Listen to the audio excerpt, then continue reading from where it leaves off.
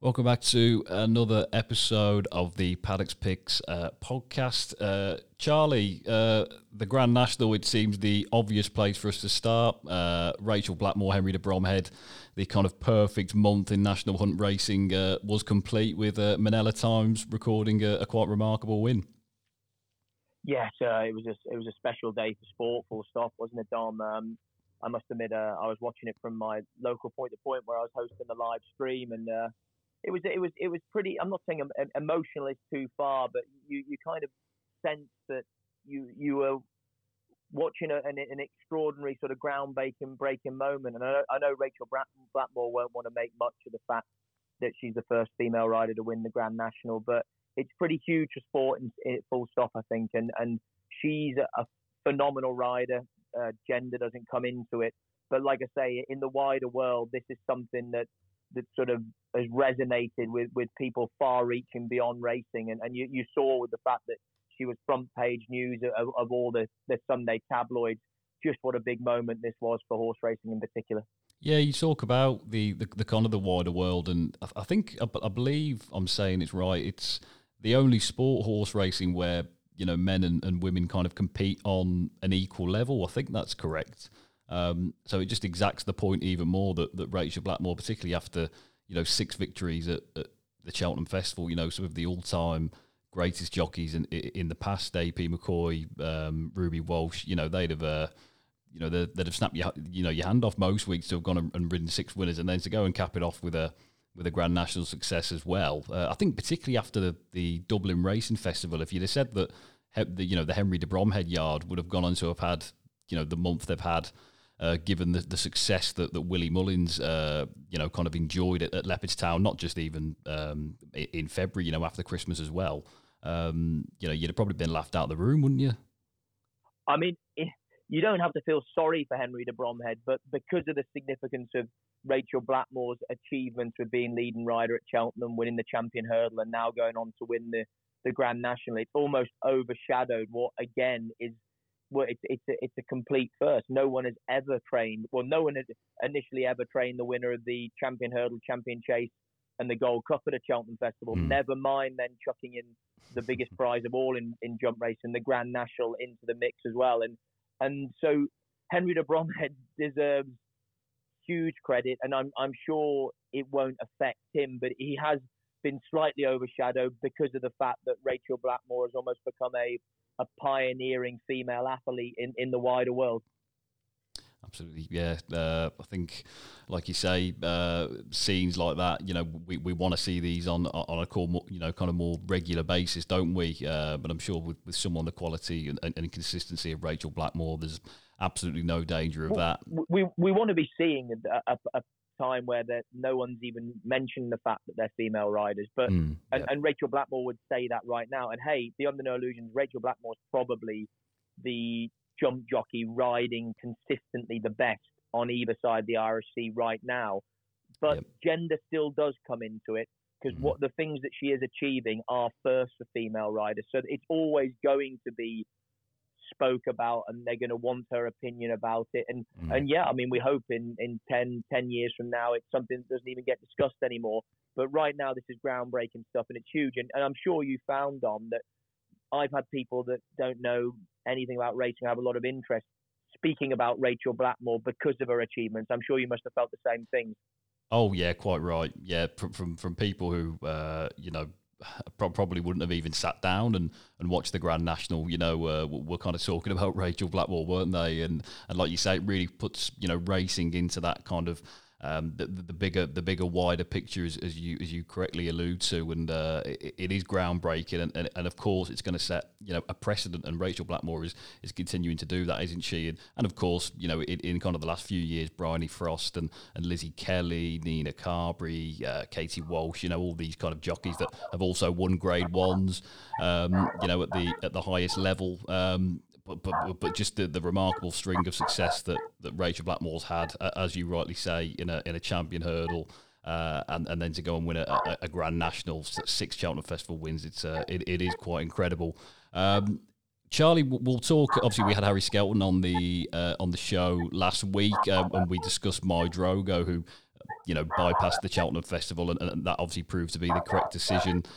He's continuing his amazing form of late. 2 Grade 1 wins at Aintree, a double at Cheltenham yesterday, and it really kind of looks his Jump Jockeys Championship to lose now, doesn't it?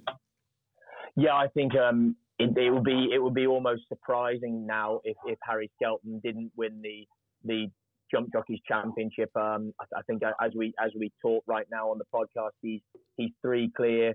He's got more good rides today. He's got quality rides at, I think, Ayr on Friday, Bangor on Saturday, back at Ayr on Sunday. And it's going to take something pretty dramatic and a major turnaround in what we're seeing over the last sort of 10 days for Brian Hughes to be able to mount a serious sort of comeback and challenge. And I would be very, very surprised were we not seeing Harry Skelton crowned champion jockey for the first time a week on Saturday. Yeah, I think I would have to agree with that. As we just talk about My Drogo, just looking through the potential novice chaser, kind of division next year, Charlie. You throw the likes of kind of Bob Ollinger, Appreciator in there, Quilixios, all who had won Grade 1s at Presbury Park. It really does look. You get the feeling every single year that the novice chasing division is kind of the most exciting. Would that be fair to say? Yeah, of course. I mean, I suppose it's the most exciting because every year we're seeing, in theory, talented young hurdlers that are Cheltenham Festival winners graduating onto fences. But you are right. I think right now it looks a stellar bunch. I mean, Appreciate It was phenomenal in the Supreme. Bob Ollinger was every bit as good, if not better, in an incredibly competitive Ballymore. And Quilixios, if they go down the chasing route with him, again looks in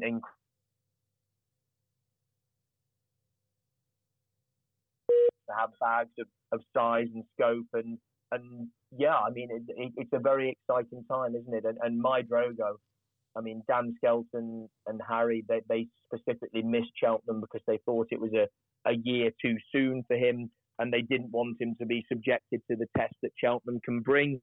And it paid off in spades, didn't it? Because he was mightily impressive at Aintree and beating Manila Drama, who won the Sydney Banks at Market Rasen on his previous start. And he routed the opposition. And look, you can look down through it and say maybe the likes of Bally Adams and that didn't turn up. But right now, he looks the most exciting British trained contender going novice chasing, doesn't he, Dom? In a period that we discussed before is dominated by the Irish. Yeah, I think because that was another point I was going to come on to. The likes of Monmorel as well and Clan des Obeaux, obviously, who kind of won for Paul Nicholls at Aintree last week. Do you think that's that again, we talk about setting precedents. Is this going to be something that will maybe be subjected to as kind of racing fans, that it's not all about Cheltenham and that there's still some really, really great racing out there, and again some horses you could just tell looked tired and they'd had hard races before. Braeban's Game Say was one that I kind of really fancied, but maybe just that run in the Ballymore, if he hadn't have had that, he may well have gone one place better. Do you think that's something that we're more likely to see and become more accustomed to in the next few years? Well, is it that it's not all about Cheltenham, Don? What's your thoughts? Or is it the fact that because of the Irish strength that there's some British trainers almost ducking it slightly because of the easier pickings maybe that Aintree presents? Yeah, I thought, well, of course, I for a second, I did agree, and then I remembered that, of course, Belfast Banter won a Grade 1 when I think he'd kind of came, fourth and third in some sort of looking back, some fairly weak novice hurdles, and of course he again himself ran at Cheltenham as well, didn't he? Carrying bottom weight in the county, winning the county hurdle, winning the county. So we've seen. The handicapper, I think Espoir de Rome, who of course fell 2 out, I believe it was, in the race against Chantry House, has been raised £3 as a result of that. I mean, it's obviously it's a debate that you could go on for a lot longer than say perhaps we've got now. But the British handicapper, is he just too harsh? Would you say? I think there's a lot of things need looking at within British racing, full stop, as we discussed before, and the handicapping system has to be one. I mean, I've always struggled to understand how at times you can be penalised so heavily for not winning, how you can go up in 7s and 10s and come down in 1s and 2s, and there definitely needs to be greater correlation about what's happening in Ireland with regards handicapping compared to what's happening in Britain, if we're going to see more competitive handicaps, which is what we're all looking towards. And look, I was sort of joking slightly about British trainers ducking Cheltenham. I mean, I think again with Monmoral, he's a massive big scopy horse, and Paul Nicholls never saw him as a Triumph hurdle contender, and again he could be another one to add to the novice chasing mix. But you also highlight a great point when you say, you know, Belfast Banter wouldn't have even been considered as a graded novice contender, a grade 1 novice contender for Cheltenham. And yet here he is. He's turned up at Aintree after winning the county hurdle, and he's going home a grade 1 winner, which possibly highlights again the sort of lack of strength within that division from the British runners. Yeah, it was a Dusart, I think, who'd of course only had one run. And had some good form to his name, you know, beating Soaring Glory, who, as we all know, went and won the Betfair Hurdle. But it just didn't really, a few of the races just didn't really strike you as really, really top, you know, level, top grade ones, did they? And again, I think a lot of that is because these kind of Cheltenham Festival winners are all going to be going to Punchestown. And the reason why all the champions are at Punchestown is because they're all trained by Irish trainers. You know, that's again, that's maybe a debate for another time. Charlie, we've obviously got a fantastic card on Sunday. Now, obviously, been moved as a result of the passing of the Duke of Edinburgh. The Scottish National. I Right was a horse that you were quite keen on for the Ultima, and he, of course, ran a really good race, finishing third. That form was hardly done any harm by Happy Go Lucky going on to win at Aintree last week. Would you say he's got a chance here? I mean, he's got a great chance, as in, you know, if you're backing I Right, that he's going to be there or thereabouts. I mean, you feel almost a bit sorry for the horse. Second, Elaborate Trophy. Second, a Sky Bet. Third, an Ultima. And does he deserve to win a race like this massively? And he's almost like I say, a shoe-in to go and run his race. But there has to be an element when you look through his profile that he's going to be possibly vulnerable, isn't he, Dom? I mean, what would your thoughts be on him? Yeah, I think he's very, very. He's just very, very consistent. Of course, I'm just looking. He hasn't won a race kind of in over a year. That was a novice. And he was off a mark of 154. So I think he's obviously got a lot of weight to carry. 11 stone 11. Callum Bewley, I believe, takes the ride. But I think with Galvin now missing, of course, we've seen particularly from Ireland a lot of kind of the novice, chasers from Ireland who really come over to Britain and you know, kind of maybe just a little bit let off from the handicapper and you know, win some very, very competitive handicap races. I think without Galvin in the picture, it opens up the door for a lot of them, doesn't it? But then you've got the likes of kind of Dingo Dollar, Sam's Adventure, Vintage Clouds. They're all kind of really seasoned handicappers, aren't they? And potentially I Right, you know, with the weight he's got to carry, considering that he's not had a kind of a win in a handicap until this point. It may just find him out, but then at the same time, he's 7-1, which for a favourite is still, you know, it's still a fairly a working man's price, isn't it? Yeah, it is. I mean, and like I say, as an each way bet, he's a shoe-in. You're thinking to be there or thereabouts. So the Scottish National is going to be a strange race, though. All of a sudden, the ground changes. We're looking at conditions that are going to be very much on the good side, and it can come at the end of a long season. So you do sometimes get funny results and a bit of a turn up. I mean, you'd be concerned with the likes of Sam's Adventure about how conditions are going to ride. And I must admit, I was sort of drawn to Dingo Dollar. Sandy Thompson's going very well, and this horse was very impressive at Newcastle in his first start for the yard after moving from Alan King. And he could just be one that maybe is on the upgrade and should enjoy the relatively decent conditions. And the other one that I quite liked as well was again another Sandy Thompson one, was the Ferry Master, who's right down at the bottom of the weights. Yeah. He's ran some good races this year. He won around Newcastle on good ground, and he ran another good race behind Galahad Quest at Haydock back in February under much slower conditions. And I just thought some good ground. The lightweight might see him go very well in a race like this. Yeah, the Ferrymaster. Yeah, I think 23rd in the weight I've got down here. So and finished second over hurdles at the course as well. Of course, always a key factor to take.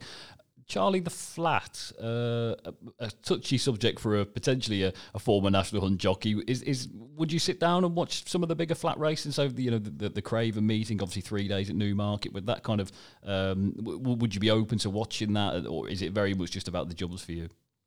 No, not at all. I really enjoy watching the flat racing, and it was great to see Tactical win the free handicap yesterday for Andrew Bolden, and of course Sacred being so impressive in the Nelwyn for Willie Haggis and Ryan Moore, and looking a much more furnished filly now who's going to go on to the 1,000 guineas.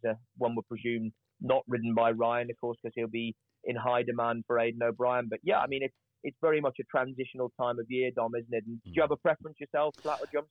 I would side with the jumps. I think I just love the way the horses always come back, and again, some of these kind of 3-year-olds who like See the Stars 12 years ago, who had such a decorated career as a 3-year-old, but of course we kind of never saw him again, did we? Whereas I suppose these, be it the Grand National or the Tingle Creek or the Cheltenham Festival itself, these kind of familiar faces, familiar names. I think it's always great to see. But again, from the kind of the breeding point of view, and the finance in the flat game, of course, it's very, very popular with many, isn't it? But I ask because I believe you used to ride on the flat, didn't you? Was it for Richard Fahey? Yeah, I had a couple of seasons riding on the flat up at Richards, and it was a brilliant education, a fantastic yard. I mean, when I first went there, I think Richard had sort of 40 horses and trained from a yard a good way outside of Moulton in a village called Butterwick, like an old farmyard. And the last year I was there, he bought Mudley Bank and moved over there with about 70 horses, had a very good year. And I think, now he'd have well over 200 on the place. He's been one of life's and racing success stories, Richard Fahey. And they also started the season in tremendous order as well. And I'm sure Richard will be churning out a lot of winners because he does it year in, year out, Can you remember the lowest riding weight that you had to be? I did a few times. I did 7 stone 9, which is a miracle now. As in, I wouldn't be seeing within 3 or 4 stone of 7 stone 9. So yeah, it was. I was a heck of a lot smaller. I think I left school and I was sort of 5 foot and about 7.5 stone, and so I went much. It was never the aim. I started off on the flat and got into it and I mean, had a little bit of success and was trying very hard in my weight, and then things changed. So that once I got to my late teens, into my 20s, and I sort of very quickly got a lot heavier. And I must have been at the time thinking, well, as I changed over from riding on the flat, that I'd never have to see a sauna again, and that very quickly went out of the reckoning as well. And yeah, it's funny how some of us just late developers. I suppose I wasn't that precocious as a youngster physically. I was always small, and so yeah, the flat was great experience, and I loved it. I was lucky enough to ride a win around Chester and had some great times at Richards, and it was a big part in sort of helping shape me as a rider and a person. Was there any flat jockeys kind of who were maybe senior at the time that you would look up to, or that were a particular inspiration to you during your time at Richard Fahey's? I don't know about inspirations. I mean, I suppose, like, from a point of view, that Kieran Fallon was sort of the man on top of the world, like sort of, the best sort of flat rider riding at the time. And he was actually a lovely man to be around the weighing room, very quiet guy, and everyone sort of respected him and looked up to him on a personal level day in, day out. I actually lived with Paul Hannigan initially when I was up there, and Barry McHugh and Tony Hamilton were all sort of involved at Richard's Yard at the time, and it's phenomenal to see that they're all still making up the main core of the riding team at Richard's still, and he was very much about that, Richard. It was sort of a team of riders within the yard, and they didn't seem to kind of go too much further beyond looking amongst their own, and it shows. He's had tremendous loyalty from the lads, and he's been tremendously loyal to them for all these years now. Of course, you look at Frankie Dettori still yesterday, of course, rode a winner at Newmarket, and just feels like he's maybe the kind of the 7 winners at Ascot. It seems like an age ago, doesn't it? And here he is, kind of way into his 50s, still making weight, still having to riding every day for John Gosden. It's not exactly easy, for any jockey, be it flat or national hunt, to of course make the weight, as you kind of rightly say. But you must have some kind of get up and go about you to get up in the morning and still obviously go and these early starts. I mean, you're still used to them, aren't you? Because of the work you still do. Yeah, I mean, for sure. I mean, look, I'd say it gives Frankie a bit of inspiration to get up when you've got the quality of rides he's got to look for. As in, you wouldn't think he lacks motivation with the quality of the Gosden Yard. But I mean, look, Frankie is one of the best riders we've ever seen, and he's done it all around the world, and he's done it over a prolonged period of time. And I think it's fantastic for him right now to be back with his mentor John Gosden, and I mean the Gosden Yard is all conquering, isn't it? And the depth of talent means that I see no reason why Frankie won't go on for a good few more years yet. His weight seems to be in order. His life is very much as he wants it, and he can focus on the big days. And I think, again, John Gosden is brilliant at managing him, because he doesn't want him careering around the country, riding everything he can at small tracks on mundane days. He wants the best of Frankie Dettori, and Frankie Dettori at his best is in the big races, and John Gosden very much minds him with that as the primary focus. Yeah, he's like a fine wine, isn't he, Frankie Dettori? He just seems to be getting better year on year. Is there a flat festival or flat race that you look forward to the most, kind of as we really approach the main part of the season now? Yeah, I adore Glorious Goodwood, Dom. I mean, I enjoy Royal Ascot, but Glorious Goodwood I think is phenomenal. I normally go down with my wife Francesca and her family, and we stay down there. And a couple of days at Glorious Goodwood I would recommend to anyone. And of course the other one, I mean, Chester for the sort of May meeting or any of their big Saturdays is unbelievable because of how small the track is, with the amount of people they get in there. It's a fabulous atmosphere, and there'd be 2 I'd strongly recommend. What about yourself, Dom? Any that you really relish going to? Well, it's funny you say Chester, actually, because I think we used to kind of attend I think that they've got a meeting there on a Saturday in July, and obviously the weather's great, and it's right in the city centre as well, isn't it? I mean, the kind of the location for Chester Racecourse is about as good as it gets, isn't it? You don't have to kind of trip too far out, further afield to get there. I did Ascot, the Champions Day at Ascot, which I thoroughly enjoyed. I thought that was a fantastic, day, just kind of right at the end of the year. The only thing, maybe from Champions Day compared to Royal Ascot itself is the weather. It was a little bit miserable, and I think it falls the week before the October meeting at Cheltenham, so it's kind of, really, really coming back into the national hunt, frame once again. But I would probably be a Royal Ascot man myself, Charlie, just from I think, it is like the Cheltenham of the flat, isn't it? It's just 5 days, the best race against the best. You get representation from Ireland, from France, sometimes, in some cases from America and Australia. It's the flat almost seems like a more kind of universal, international side of the game. Would that be fair? Of course, yeah.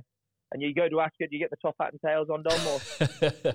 No, do you know what? I just get one of the kind of the Kipco scarves, I think, and that's about as kind of posh as it gets. Although you do have to put a nice pair of shoes on, don't you? I don't think they'd let you in. It's kind of a bit like walking into a nightclub, isn't it? You can't turn up with a pair of Nike or Adidas original trainers at Ascot, can you? You can't. I mean, I'd say Royal Ascot would love that now, being compared to a nightclub, Dom. That could be a whole new selling point. It could attract a completely different dynamic. Absolutely right. Well, let's hope, of course, that just some people. I think it falls the week before the COVID restrictions are kind of hoping to kind of lift to a full stance. So. Again, I'd like to think even by that point, we'll get some form of crowds back at Royal Ascot. And again, it is one of those events, not just in racing, but in sport, that it's kind of the crowd really make the event what it is, don't they? And of course, it wasn't the same watching it back last year. but something that we can all kind of look forward to. And again, I've not been to Royal Ascot myself, but I've not been to Goodwood either. So I'd have to take your word upon that and give Glorious Goodwood a visit. Is that kind of too far out the centre? Is it kind of out on its own a little bit? It is out on its own a bit. I mean, there's Midhurst and villages like that in and around Goodwood, so it's not a particularly big place. So yeah, as in the track is sort of outside, but it's absolutely beautiful up on the downs there, and it just is a spectacular setting, and there in the sunshine, nice glass of champagne or jug of Pimm's, and that, Dom, as in if that takes your fancy, there's not a lot better, and the racing itself is top draw. Absolutely right.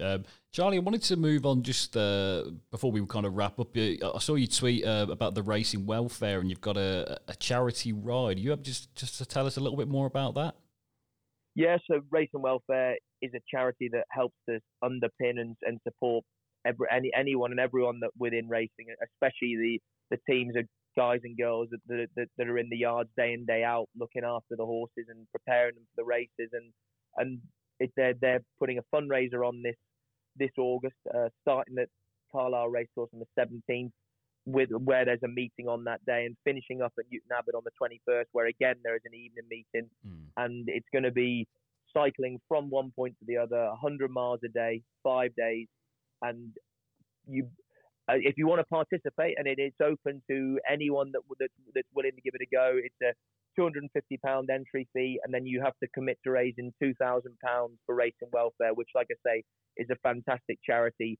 And beyond that, bar bringing your bike and being ready to pedal, Racing Welfare are organising all the logistics of the trip and everything that goes with that. And so, yeah, if you're keen on your cycling and you want something to focus your training on, that could be something to check out. And if it is of interest, please go on to Racing Welfare's website or check out any of their social media feeds and have a look up, because I think there are still spaces available. What about you, Dom? You keen on getting on the bike? Do you know what? I was at the gym the other day, obviously for the first time, I think since I think it was October, because of course the November lockdown came in. And then by the time December rolls about, it's not really the kind of workout month, is it, just before Christmas? But I did have a go on the bike. I'll take your word for it, Dom. I'll take your word for it. Well, that's sort of it was one of those. I went on the bike, and I really, really enjoyed it. And even though it takes a lot of effort, and I can only begin to imagine kind of the amount of training that you have to put in, particularly to cycle kind of over those distances. It does just seem like a really kind of enjoy-filled kind of relaxing sport to take part in. And of course, when the cycling's on during the Olympics, I don't think you can beat it, can you? Lots of Chris Hoy, Bradley Wiggins in years gone by. I mean, it's fantastic to watch as well. Oh, without doubt. But yeah, I think we could do with an office representative taking on this challenge. Maybe yourself or Jamie, or Will always used to be partial as well. So maybe you could talk about it between yourselves, and yeah, we could have a representative from the team in the office there. It would be a good documentary, this, wouldn't it? Get like a little camera crew around. I mean, you would probably pull miles and miles clear of me. I think I'd still be panting after about a mile or two. I'd be very, very much struggling. But all for a great cause, which is, of course, is the most important thing, isn't it? Yeah, without doubt. Look, it should be a lot of fun. I'm sure it's going to be quite tough at times as well. But like you say, it's raising money for a brilliant cause, and like, yeah, giving us all something to focus on, which is what it's all about as we work our way out of lockdown, isn't it? Oh, absolutely right. We've all got something to aim for, which of course is the most important thing. So, have you been training kind of during the day? Is that how does your kind of schedule work? I mean, there's like I'm just sort of recreational cyclist. Like I went out on the bike last night. I've got a turbo sort of in the garage that I can put my bike on if the weather's not great. So I just love trying to keep fit, whether it's running, cycling, playing football, whatever. So it just sort of gels in well. And certainly now, as we build up towards August, I'll try and up the training. We're doing it with a few mates, a couple of ex-jockeys, Tom Messenger and Connor Schumacher signed up, another ex-amateur jockey, Sam Davis Thomas, and there's a team of a few of us that are sort of working together doing it. So, and Connor especially is a phenomenal athlete, and he's a personal trainer now. So we'll be reliant on him to sort of come up with a training schedule and making sure we're all turning up there in tip-top shape come the 17th of August. That's right. It'll be here before we know it, won't it? Time does fly. Charlie, once again, it's been a very, very enjoying podcast. We obviously look forward to the next one. We may or may not have a guest on next week. We'll do some digging and find out. But obviously, enjoy the racing this week if you're watching, and we'll look forward to catching up with you again next week. Cheers, Dom.